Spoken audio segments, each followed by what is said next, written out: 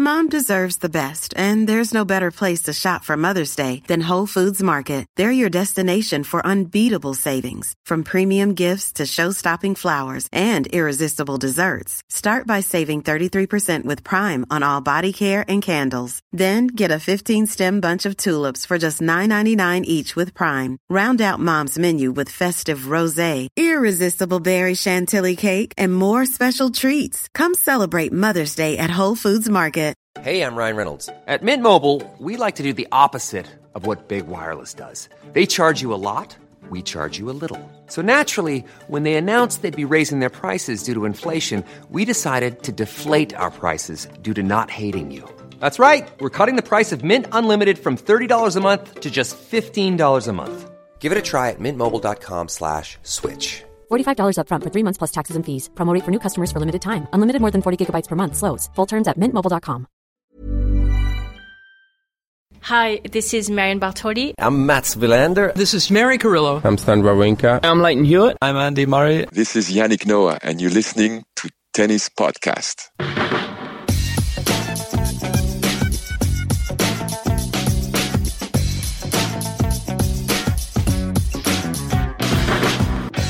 We're back to relive more tennis, folks. It is the third instalment of Roland Garros Relived after Yannick Noah's story a couple of days ago and John McEnroe's heartbreak, the haunting of John McEnroe, by Ivan Lendl yesterday. We have the rivalry of all rivalries, I think, between Chris Evert and Martina Navratilova to discuss today. From 1985, we're going to be concentrating on one of their three successive French Open final meetings. We've just watched it all together. I don't know, after every one of those, I feel like I need to have a little bit of a lie down and think about it before we start talking, because, Catherine, it's just, there's so much to take in, isn't there? It's an emotional experience. It's a wonderful tennis match in its own right, and it has such significance. You've spoken to Chris Evert for this show. You're going to be hearing from Chrissy here in an exclusive interview on the Tennis Podcast, but I don't know, just watching it on its own was enough, let alone hearing from her. That's an added extra. Yeah, it's making me want more and making me angry that more high quality footage and archive footage of their many finals isn't available, and we've just struggled through a varying quality bit of coverage of their 1985 French Open final, but it deserved so much more, didn't it? There should be an official high-quality archive of this stuff somewhere, and if there were, I would be spending the rest of the day on it, deep diving. It's quite insulting, really, that there isn't. Yeah. It's a real shame. It's a blind spot for the sport, and it's one that needs to be corrected, I think, because it's when we were researching some of the other tournaments, particularly those on the ATP sort of 1000 level, and where you can go into the Tennis TV app and the entire archive is there of very, very high quality finals from the 80s and from the 90s, and it's just, yeah, it's a treasure trove for the sport, and we are privileged to be able to relive it at all here with you on the Tennis Podcast, but it was a scramble finding proper footage of this incredible match between these two. Yeah, I mean, this is, by most people's accounts, reading write-ups of it at the time, reading retrospectives from the last 10 or so years, hearing Chris Evert herself talk about it, this was the best match of the best rivalry in the sport. And yeah, it should be being thrust in everyone's faces in as high quality as it can possibly be made available. But I mean, it was still a joy. It was still a joy to watch, but yeah, it's just a shame. It was. But let's get a sense of that rivalry. Let's get a sense of the time as well, because 1985, the Live Aid concerts had raised over 50 million for famine relief in Ethiopia. Mikhail Gorbachev became leader of the Soviet Union, and Back to the Future was released. Big year. You seen Back to the Future, Catherine? I have, not in the year that it was released, but yes. I did. I sneaked in to the cinema. First ever cinema trip on my own without my parents. It's great. You went literally alone? No, I went with my mates. Oh, okay. Sneaked out of school and everything. That was the road to my ruin in school years. Did Bruce Springsteen play Live Aid? Yes, I think he did, and I think he was also part of the "We Are the World" song that was part of all that, wasn't he? Yes, Right. he was. Yeah, Yeah, because I didn't think he was very good in that. To be honest, I wasn't really into Bruce at that age. I got to be honest with you, Matt. Look at his. I've never seen that look on Matt's face before. I'm considering just shutting down my recording right here, ending it here. What? I was there for Stevie Wonder. I really liked Stevie Wonder in that. And God. And then when Bruce came in, I was not so sure. But he's grown on me as David's 80s music tastes were shocking, Matt. Consider this a compliment. Stevie Wonder was a legend. What are you talking about? Anyway, I So know was I got Bruce. there, Matt. I got there. You've got to give me some latitude to develop and change. You've heard what I was like in the 80s and 90s. What sort of 12-year-old boy is into Stevie Wonder? This one, all right? I had a bit about me. I wasn't going to just follow the crowd.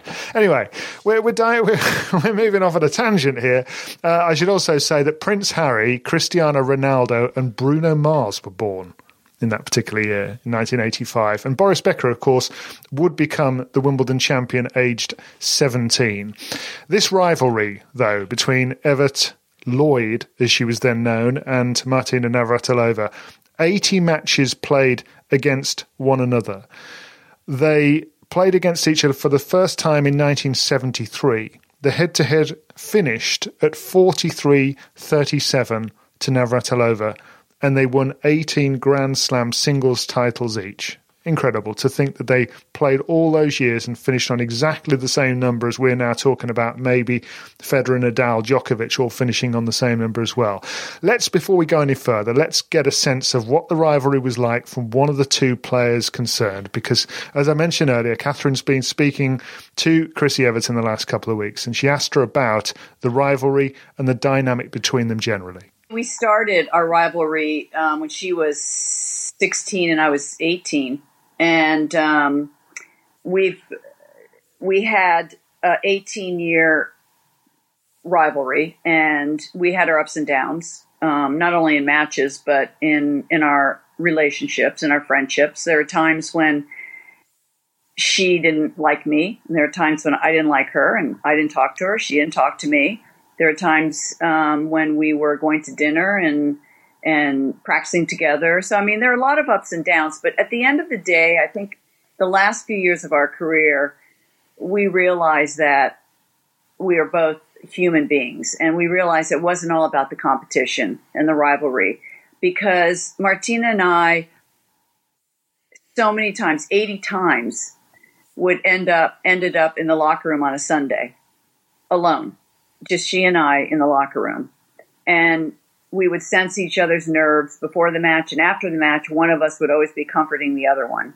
One of us won, one of us lost. So many times in tears, Martina would come over and put her arm around me. Many times I would go over and put my arm around her. And I think we just realized that we were going to be bound together for the rest of our lives. And subsequently, we're very close friends now, and it's really interesting. There's no pressure whatsoever.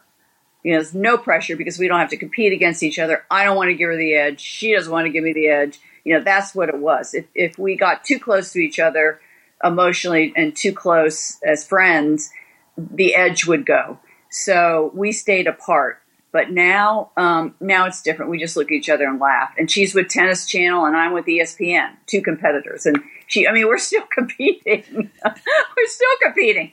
But the beautiful thing is, she lives 30 minutes from me now. She's in South Florida. What are you doing? Martina, are you following me around the map or what? And we can giggle and have a glass of wine and tease each other. And because we're old, we're over 60, for heaven's sake. So it's at some point in your life, you just got to let down the mask and be yourself with one another. Before Martina came along, when you were completely dominating the tour, people used to talk about a talent gap, that you were just so much better than everybody else on tour. And of course, as people like to do, they used it as a stick to beat women's tennis with. Did you feel like you were waiting for a rival to come along? Yeah, actually, I don't know if that's true. I think that one thing I will say, when I came along, none of the women had ground strokes except for Nancy Ritchie. Billie Jean, Margaret Court, Rosie Casals, Virginia Wade, they all served and volleyed. 3 of the 4 Grand Slams were on grass. So they all served and volleyed. And they served and volleyed on clay, and they served and volleyed on hard. And so when I came along, I had ground strokes, and I would keep them nailed to the baseline, and that's how I won, because I just wear them down. So I don't think it wasn't that I had competition, because on grass, I still struggled against Billie Jean and Yvonne and Margaret Court on grass courts. But I think on a clay or a hard court, it was different. So I think if I did anything, I added the thought, maybe they were starting to think in their minds, oh boy, we better get some ground strokes here and get an all court game, get an all around game. And that's really what happened. But it wasn't easy. I mean, before Martina, I still had Yvonne. Billie Jean was still playing well. Margaret Court was still playing well. It wasn't that easy. I don't think I ever felt like it was easy. There was always somebody there that was challenging me. But with Martina and I, there was such a contrast with us. She's comes from a communist country. I come from the land of freedom. She's emotional. I'm cool. She's big and strong, and I'm looking weak out there. And I was a baseliner, and she was a serve volley. So I think the contrast really helped liven up the rivalry, and it forced her fans and my fans to come to the table, together. And that's why we had, such a wonderful rivalry, one of the reasons. Yeah, there's so much to the Martina Navratilova and Chris Evert rivalry, isn't there? That's what gets me just from watching a single match here. You see them on court together, and we watched the match entirely together. And even from the very first moment that they come out of the entrance to the court, Catherine, you and I both remarked on exactly the same thing, the way they walked out together. It's just not something like you see these days, is it? Or I can't really think of anybody who's walked out like they did. Tell us what it was like. Not just together, in step together, emerging from the tunnel on the centre court at Roland Garros, which at the time wasn't yet called the Philippe Chatrier court. But chit-chatting like they were just out for a lockdown stroll, but not even 2 meters apart. They were, practically touching, locked in sort of casual chit-chat, looking. I mean, Evert in particular looked strikingly relaxed, I thought, and yet you just knew that wasn't going to detract at all from the heat of battle. We talk about. We've debated whether, a love-in type rivalry, as we've had with Federer and Nadal and Borg and McEnroe, is better than an aggro rivalry like between McEnroe and Lendl and McEnroe and Connors. And one of the things Mary was talking about during our chat last week was that McEnroe describes Borg as his greatest rival, and she always corrects him and says, he's not your greatest rival, he's your favourite rival. And there's a difference. Well, Martina and Chrissy seem to be able to have a love-in and a standoff all at once, which is just incredible. I wish I could have experienced it firsthand. I really do. Because sometimes I think the really cosy relationships between players can get in the way, and they can sometimes impact how you view it as a spectator. Whereas once they had finished the pleasantries at the start of the match, I feel like virtually everybody watching picks a side. I'm Chrissy, I'm Martina. And they stay like that all the way through. Maybe they switch. Maybe something makes them switch halfway through. But you don't stay impartial. You care about who wins. And then right at the end of the match, and they've just duked it out for 3 hours, the warmth between them at the net. And it wasn't saccharine sweet. It was just genuine warmth between the two of them. And it was lovely. It was lovely to witness. And you felt like you'd not only witnessed a fantastic sporting occasion, you'd witnessed the best of humanity in a sporting arena, and it was just lovely. It was such a different feel to the end of the McEnroe-Lendl match that we watched yesterday.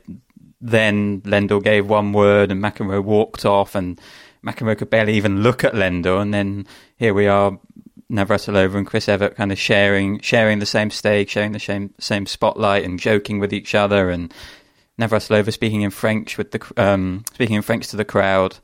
But I just think that they probably just kept enough distance as well to really not be a complete love-in. As you said, there were, as Chris Evert said as well, there were moments of ups and downs. I think they started playing doubles together quite a lot. But then Chris Evert has admitted that when she began to feel a bit threatened by Navratilova on the singles court, she dissolved that doubles partnership, and they then were just singles rivals. And I think when Navratilova started working with, is it Nancy Lieberman, she kind of told Navratilova, you can't really be friends with Chris Evert. And I think there was a couple of years of distance there as well.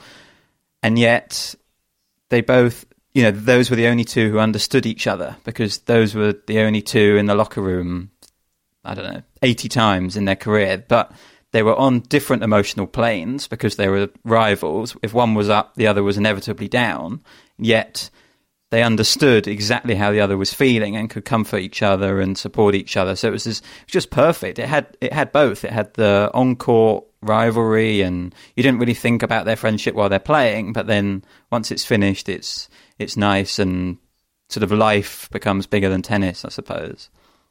And this rivalry is the one that makes me feel quite emotional, really, which maybe I've got no right to, because I don't have those sort of first-hand feelings of having lived through it. But ordinarily, I would prefer the aggro rivalry. I prefer McEnroe-Lendl to McEnroe-Borg. I loved what we watched yesterday. That photo of McEnroe-Lendl, which is on all of our social media, I can't stop looking at it. It just captures so much about that moment, about sport, about the tense dynamic between those two. And usually I would go for that any day over the love-in. But I think, in fact, I know it's because they're women, Martina and Chrissy, and women are pitted against one another. Women, the world wants women to be rivals. The world wants women to be in competition with one another, and they want women to hate on one another a lot of the time. And they were so pitted against one another in the media. They were presented as total opposites. I read in a Guardian piece by Jeanette Howard in 2005 about how Martina was other. She was not the feminine ideal, and Chris Evert made people feel comfortable because she made people feel like, oh, a great female athlete can be feminine. And as you'll hear in the full Chris Evert interview, which we'll be running during Chris Evert Week in a couple of times, and it was just so fascinating and insightful. It was all a lie. Those are Chrissy's words herself. That presentation of her in the media was all a lie, but it's a reflection of what the media wanted them to be, what the world wanted them to be, and they didn't buy into that. They developed their own extremely unique way of being rivals, and I love that. It really makes me feel quite emotional. Mom deserves the best, and there's no better place to shop for Mother's Day than Whole Foods Market. They're your destination for unbeatable savings, from premium gifts to show-stopping flowers and irresistible desserts. Start by saving 33% with Prime on all body care and candles. Then get a 15-stem bunch of tulips for just $9.99 each with Prime. Round out Mom's menu with festive rosé, irresistible berry chantilly cake, and more special treats. Come celebrate Mother's Day at Whole Foods Market. Hey there, it's Michelle Norris. I'm host of a podcast called Your Mama's Kitchen. When I travel, I'm usually looking for a way to find a taste of home when I'm not at home. And one of the things I love to do when I am at home is entertain. And Airbnb allows me to do that. When I was in California recently, I rented a house that had a great kitchen. And when we were sitting around the table, we're all thinking, we're in someone else's house. Someone could be in all of our homes as well. If you have a home, but you're not always at home, you have an Airbnb. Your home might be worth more than you think. Find out how much at airbnb.com/host. Hello, Tennis Podcast listeners. David here. Now, you might know that I love a bit of cooking, and I think I'm quite good at it. But if I'm honest, even I get fed up trying to work out what to do every night. That's where Home Chef comes in. Being able to put together a delicious meal without the long prep and the cook times, well, that's pretty cool. Home Chef provides fresh ingredients and chef-designed recipes conveniently delivered to your doorstep to simplify your cooking experience. They have over 30 options a week and serve a variety of dietary needs, so you don't have to worry about what to make ahead of time. Not only is it convenient, but it's economical too. Home Chef customers save an average of $86 per month on groceries. Now, for a limited time, Home Chef is offering Tennis Podcast listeners 18 free meals plus free dessert for life and, of course, free shipping on your very first box. Go to homechef.com/tennis. That's homechef.com/tennis for 18 free meals and free dessert for life. You heard it right. This match that we've selected to cover for this particular edition of Roland Garros Relived perfectly encapsulates their rivalry from start to finish, I feel. Maybe you could say perhaps with the winner being Martina would be another way to capture it, given she won slightly more of their matches. That didn't really matter, though. This was about them bringing to the table what they had. And when we were coming to select this, I think you two decided, let's go for 85 French Open. I was looking at the fact that they faced each other in 84, 85, 86. It was Mary who had initially come up with the idea of cover the series that they had against each other, the run of finals, Mary Carrillo against one another at the French Open. And I hadn't really been that aware of this 85 match, but having just watched it, it was perfect. And the backstory I also find really interesting, because a year before Martina had won in the final that they'd played, she came into this final as the world number one. She'd won 296 matches and lost just 8 since 1982. That was a stat that NBC put up. And between the two of them, she hadn't lost any matches, David, as the NBC commentary pointed out many times, since becoming a glasses wearer. In March earlier that year. A full 3 months unbeaten with glasses. It was, according to the commentary at the time, a really important stat. You two are both wearing glasses, and you two both have an unbeaten record against me, who is not wearing glasses. I might be being stereotypical about glasses wearers, but I feel like I can afford to be, because I am a glasses wearer. Do you reckon the person who came up with the stat was a glasses wearer? And I very much do. Really wanted to make a point of it. Also, I mean, the rivalry-wise, we talk about how close their rivalry was, but going into this match, Martina had won 21 out of their 25 most recent meetings. So she is dominating Chris Evert. And it's quite interesting. Evert had won a very recent one in Miami earlier that year, and she said in an interview before the match, I think I've broken the psychological barrier, which was an interesting play of her own. And she'd also had a fascinating run to the final, playing both a 15-year-old Steffi Graf and a 15-year-old Gabriela Sabatini, and beaten them both along the way. I mean, it's remarkable, isn't it, given the importance that they would play in these two players' lives in the future. They would effectively retire Chris Evert between them. And even when you look at it just as a sort of Grand Slam total thing, we were talking about this yesterday with Lendl coming in with 0 Grand Slams and ending up with 8, McEnroe coming in with 5 and ending up on fewer, on 7.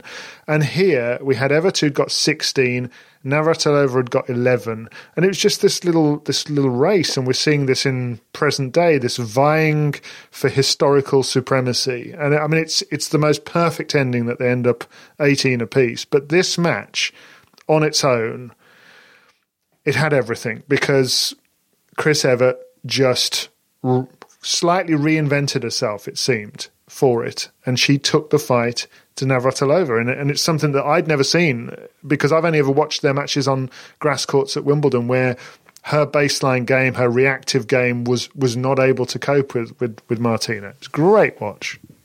And I think it's a real testament to Chris Evert that she did reinvent herself in this period. You know, I think we've heard the stats there. Martina was dominating their rivalry, and Chris Evert realised she had to do something a little bit different. It wasn't like she completely transformed her game, but in this match against Martina, she manages to pin Martina to the baseline and not allow Navratilova to get forward as much as she wanted to. And I think basically Martina's coach at the time had said, if Martina's allowed to get forward, she's going to win. Like, you have to stop her doing that. And Chris Evert was the only one who had a chance to do that with the capability she had in her game, the fact that she'd added a little bit more pace to her ground strokes, I think. But I just think it's impressive that she did it. You know, we were watching McEnroe yesterday, and Bud Collins kept stressing that McEnroe had basically taken Borg out of the game with the return of serve to Borg's forehand coming in and knocking off the volley. And Borg, you know, obviously a great champion himself, but he didn't kind of reinvent his game to deal with what McEnroe was throwing at him. But Chris Evert really did. And after this match, her rivalry with Navratilova was more even again. It kind of moved into that fourth phase where I think obviously they played the Roland Garros final the next year, which Evert won, and they it was a close rivalry again. And this match was kind of the turning point, and it was the moment of Chris Evert realizing that she has to do something a little bit different and being willing to do it. And possibly a slight assist to the Parisian weather that day, because it was very, very windy. In fact, there's a story that Pam Shriver, who Martina went on to win the women's doubles title with the next day, on the Sunday. Pam Shriver woke up on the Saturday. Of course, she was, planning to watch her partner's match against Chris Evert, and she says she looked out of the window, saw that I think it had stormed that morning. There'd been a big storm. It had rained, and saw that it was breezy. And she says to herself, "Chris has a chance today," and that, in spite of the fact that she'd won just one of their previous 16 matches. She was such the heavy favourite before that match, Navratilova. But as you mentioned, David, she'd got that one win in Miami earlier in the year, and in that NBC coverage that we watched, there was a pre-match, I guess it was done the day before or after her semi-final win over Sabatini, interview with Chris Evert, and she says in that match, quite sort of wistfully, she says, "Well, I mean, the rivalry's been so one-sided the last couple of years. I just have nothing to lose." She said, "I can tell you I'm feeling confident, but I said that before last year's final and I got killed." And it seemed to me it was the perfect balance of feeling like you've got nothing to lose, but also having that sliver of belief that that win in Miami did, because she was noticeably extremely loose, I thought, in those opening games. Now, obviously, that surged and ebbed throughout the course of the match, but in those opening games, I thought it was really clear that she was loose and pressure free. Now, obviously, that changed as she went ahead and gained a lead in the match, and actually how each of them played when they were in charge was was one of the most interesting facets of the match. Yeah, because she won the first set, Chris Evert, and Navratilova, it was really noticeable how stressed she was on that day, how nervous she seemed to be. Her game wasn't there. This was not like McEnroe, who we watched yesterday, who faltered but was playing brilliantly. Navratilova was really struggling to find her game, and I was so unused to seeing this. As somebody who'd grown up only watching tennis at Wimbledon, all I'd ever known was Martina Navratilova winning. I'd never known anything else. She'd won 9 titles. I saw probably half a dozen of those. And a good few of them would have been against Chris Evert, and she would have won relatively straightforwardly on grass. But in this match, she was anxious, it seemed. She didn't really know how to deal with the depth, the consistency of Evert on the day, and sometimes the switch in approach of attack, and as you say, the conditions themselves, because it was so blustery.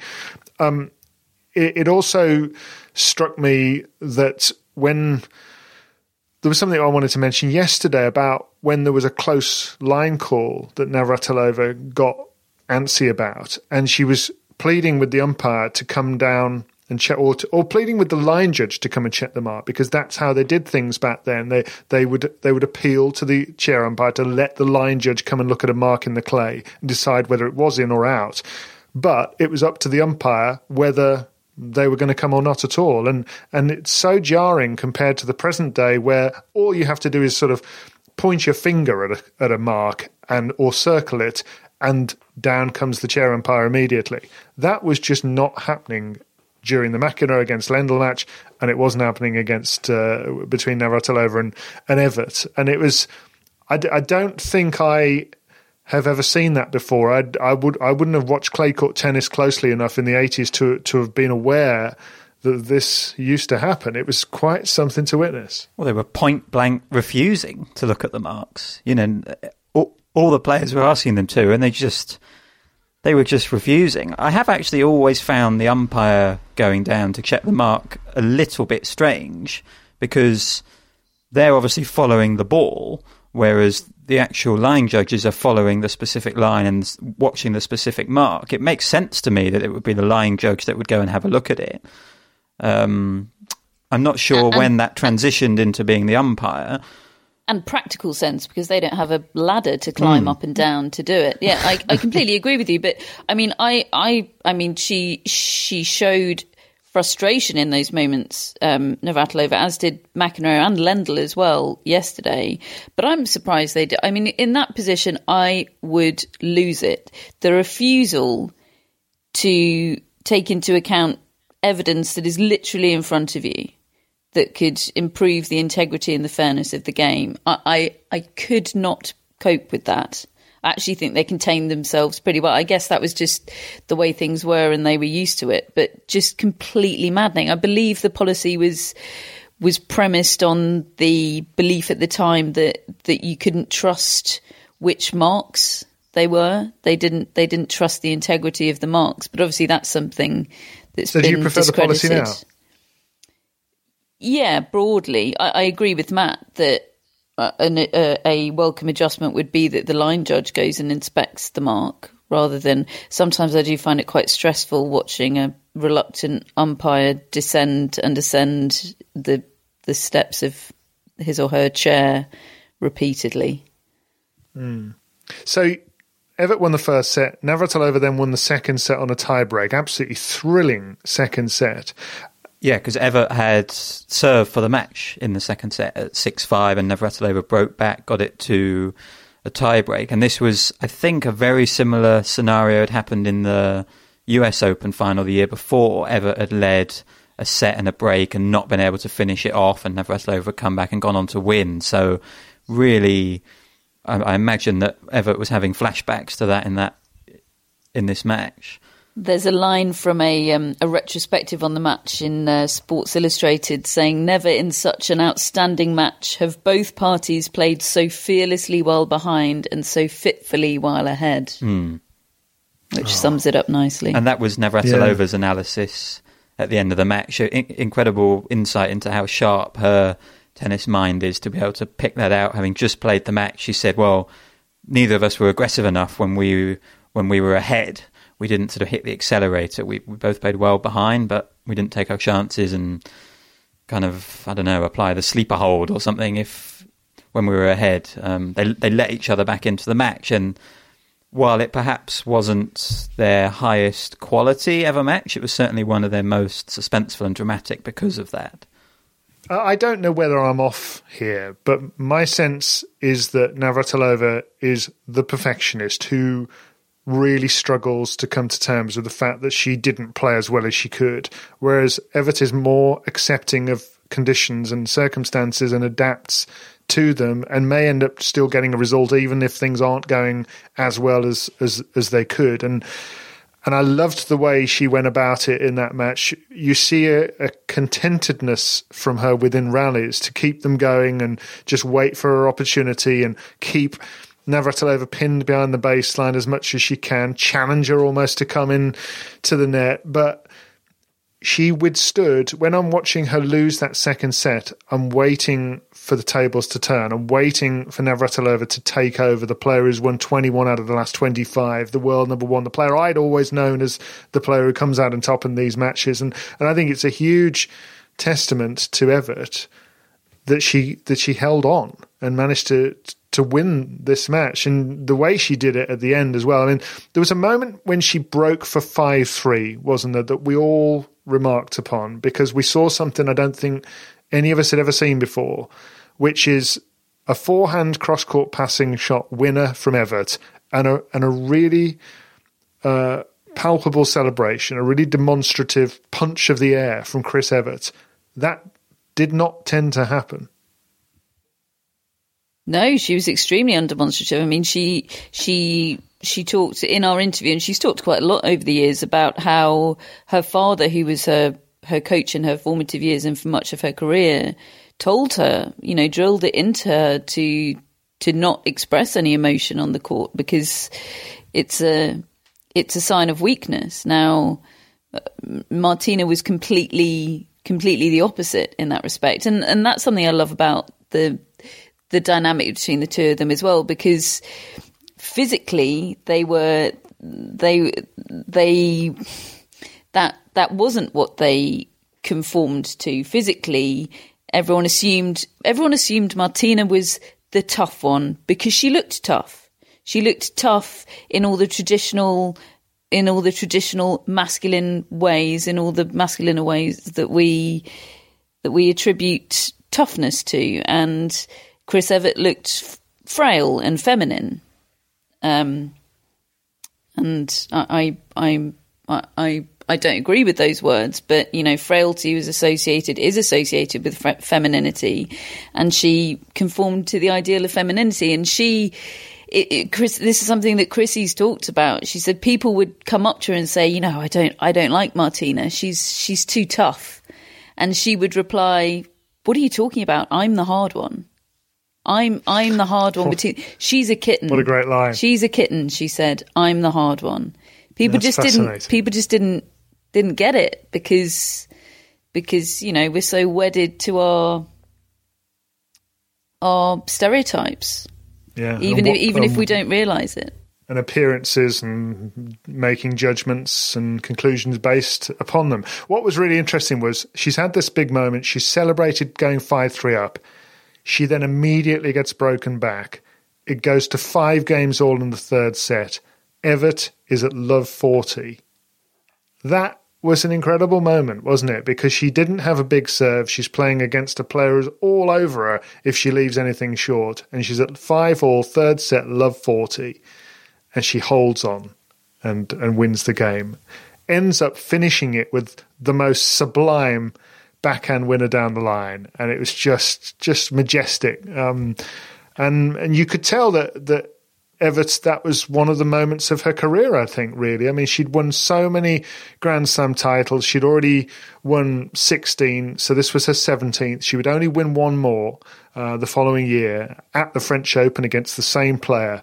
But but what a moment for her. Let's hear from her now, Chris Evert, talking about that 1985 final. Catherine actually told her that we were going to relive it together here on the Tennis Podcast, and Chrissy joked, you're going to have to quicken it up, which when I heard that, I remember thinking, I wonder whether I will think that when we watch it. And yet the eyes adjusted, for me at least, very quickly. We were watching maybe for 10 minutes, and suddenly I'm just completely absorbed by this match. I'm not thinking about the pace of the shots or the fact that they're not smashing winners left, right and centre with single knockout blows. It was just a joy to watch them playing these games from the baseline and working each other out and giving themselves opportunities. Catherine asked Chrissy about whether winning, given everything that had gone before between them, was a surprise even to her. Yeah, I mean, I can say on the same in the same breath, that was one that she could have won or should have won, because she had me on the ropes many times in that match. But at some point, I had lost to Martina 13 times in a row in over 2.5 years. And I had beaten her earlier that year in Miami. And that was my 14th match.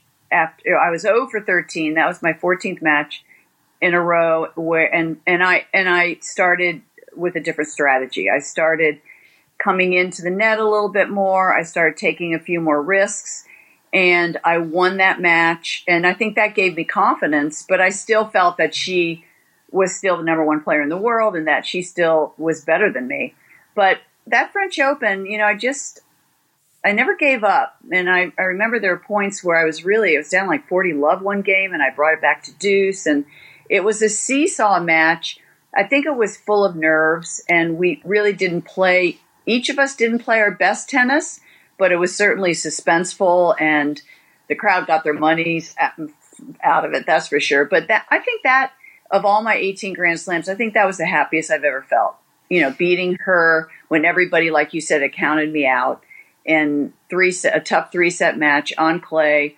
And it made me want to play for years after that. And I played for like 3 or 4 years after that. Well, what a revelation that was, Catherine. We saw her interviewed as well on the court right after winning this match, where she's presented with the fact that she had considered retiring. And there were rumours that she was going to quit, and she'd openly talked about it. And here she is telling us that match alone was the one that extended her career, and for quite a few years. It's a moment in time, this match.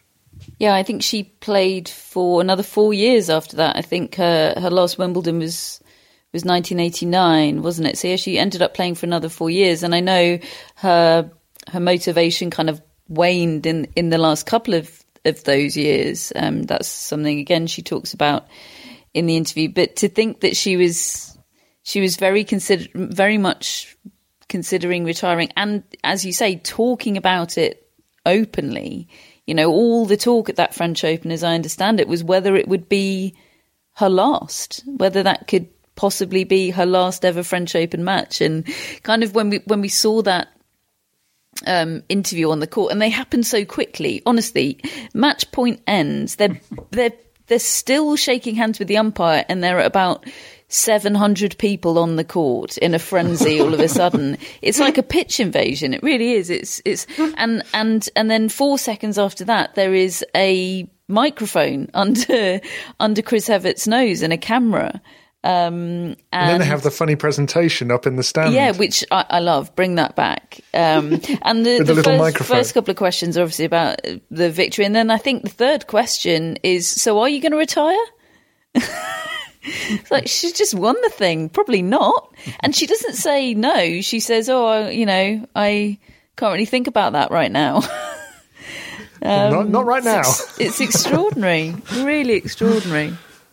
Meanwhile, Matt, you'd got Martina, who was trying. I mean, she was very magnanimous in defeat and very sporting with Chrissy, and yet at the same time, you could see her in the presentation speech looking like she just wants to tear her own hair out in frustration at her inability to play and perform and produce what she's capable of on that stage. Yeah, I think what you said about her being a perfectionist must have been so difficult for her with a an aggressive style of tennis, because you are going to make errors playing that way, and that is going to be frustrating. So to be able to overcome all of that and still win as much as she did and play as well as she did so often is a testament to her ability. And she really seemed to get such a nice reception from the crowd. That's maybe something I hadn't always appreciated, was how popular she was. I don't know whether I'm misspeaking there, and maybe Evert was always the more popular one, but Navratilova spoke in French at the end of that speech, and the commentator said that it was the first time a foreign winner of or runner-up at the French Open had given their speech in French, and that really seemed to endear her to the crowd. And I like the fact that she got that appreciation, because I perhaps mistakenly thought that maybe she didn't in her prime. And when that Fed Cup match that we rewatched a few months ago, when she really did receive the warmth of the public back in Czechoslovakia, I kind of thought that maybe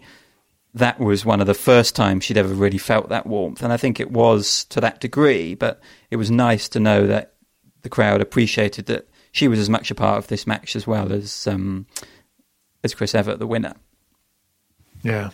No, it was great. Really loved every minute of it, and including the scratchy coverage that we had to cobble together from a few different sources. The actual YouTube clips that we watched would shift between the NBC coverage with Dick Enberg and Bud Collins and over to the BBC coverage that I was trying to think how much French Open I would have seen in the 80s. And I think what used to happen was there was the BBC show Grandstand, which would show sport from 12 in the afternoon all the way through till 6 in the evening, and all different sports. And they would sort of put in the French Open when it was on, and then they would break to go and watch a horse race and then come back, and you would see the person who's cut together this footage was moving from option to option, trying to keep the match going. So we actually heard some of the commentary from Dan Maskell and Virginia Wade on the BBC, and Dan Maskell saying, "Oh, that's a peach of a backhand," and things like that, which was rather different to what we were hearing on the American networks. The best commentary of all came from Chris Evert in one of her post-match interviews, where she was asked about her run to the final. She was actually being asked about her semi-final against 15-year-old Gabriela Sabatini, which was a real tussle.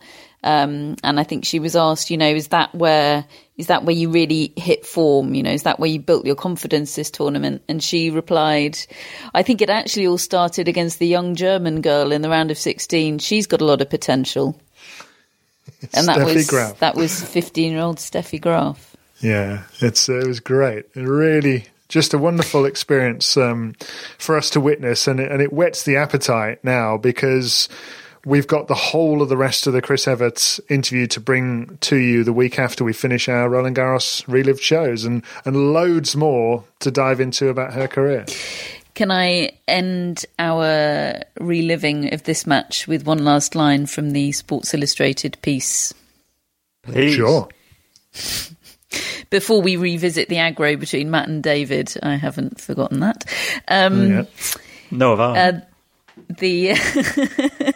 It says, "For the first time since the Musketeers took the mantle of French tennis from Suzanne Lenglen almost 60 years ago, the place belongs to the ladies." Oh, that is great. And it was, wow. it was the men's final the following day was Wilander beating Lendl, and that was a great rivalry, Wilander and Lendl, but it really was about the ladies, or the women as they ought to be called. I do think this is the greatest rivalry that tennis has ever known. I do too. Yeah, there's a line from Frank Deford, is it? We had that name before, yes, in Sports Illustrated, who's written one of the seminal pieces on Navratilova and Evert, calling them a pair beyond compare. And he says, "Chris, the more consistent, casts the longer shadow, while Martina, the more sensational, shines the brighter light. And together they form a complete whole. There's never been a rivalry like it in women's sports. In fact, you could leave out the qualifying gender there and you would still be correct." And I just think what I like about it as well is I I don't get the sense that people ever really argue about who's better, Chris Evert or Martina Navratilova. There's, okay, it helped that they both finished on 18 slams, but there's a recognition that they did something together and you can appreciate them in different and similar ways. And I think it's a bit of a lesson, really, for the current generation of fans. I mean, as much as we like debating who's better, but I think there's a level of respect here which sadly is lacking today, I think. Certainly on the internet.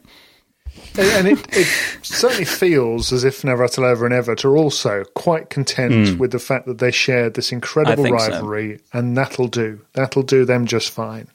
And actually, I think post-career, I mean, there are exceptions to this, but people I've spoken to, one of them was Stefan Edberg, I spoke to in preparation for our Relived series. You're going to be hearing a little bit from him in the days and weeks to come.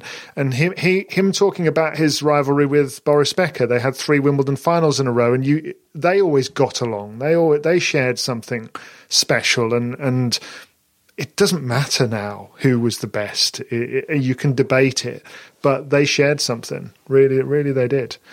Talking of rivalries, halfway through this podcast, we started listening to Chris Evert's first words, and we went into that. I don't quite know how we got onto it, but we were talking about Bruce Springsteen in "We Are the World" in the USA for Africa song to raise money for the Ethiopian famine. And I seem to suggest that maybe he wasn't at his best in that particular song, and that Stevie Wonder outsung him.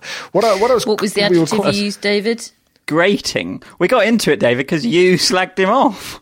Well, it's just a 12-year-old observation back from the day. That you repeated confidently. Well, 34 years on, I think he was rather better than I thought. And fortunately, I already know that, but I also would like to revise my 12-year-old assessment. But how good was Stevie Wonder? Oh, wow, that was a heck. They sung a duet together, we found, and it was a nice duet.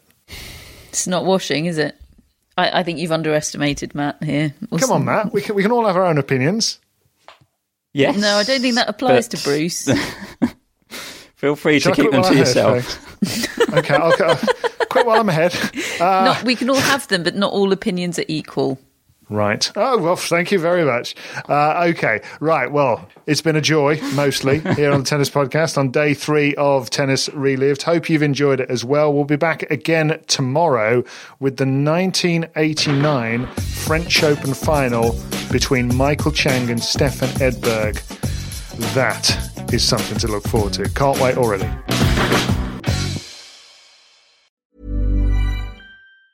Hi, I'm Daniel, founder of Pretty Litter. Did you know cats tend to hide symptoms of sickness and pain? I learned this the hard way after losing my cat, Gingy. So I created Pretty Litter, a health monitoring litter that helps detect early signs of illness by changing colors, saving you money and potentially your cat's life. Pretty Litter is veterinarian developed, and it's the easiest way to keep tabs on your fur baby's health right at home. Go to prettylitter.com and use code ACAST for 20% off your first order and a free cat toy. Terms and conditions apply. See site for details. Planning for your next trip? Elevate your travel style with Quince. Quince has all the jet-setting essentials you'll want for your next getaway, like European linen, premium luggage options, buttery soft Italian leather bags, and so much more. And is all priced at 50 to 80% less than similar brands. Plus, Quince only works with factories that use safe and ethical manufacturing practices. Pack your bags with high-quality essentials you'll be wearing for vacations to come with Quince. Go to quince.com/pack for free shipping and 365-day returns.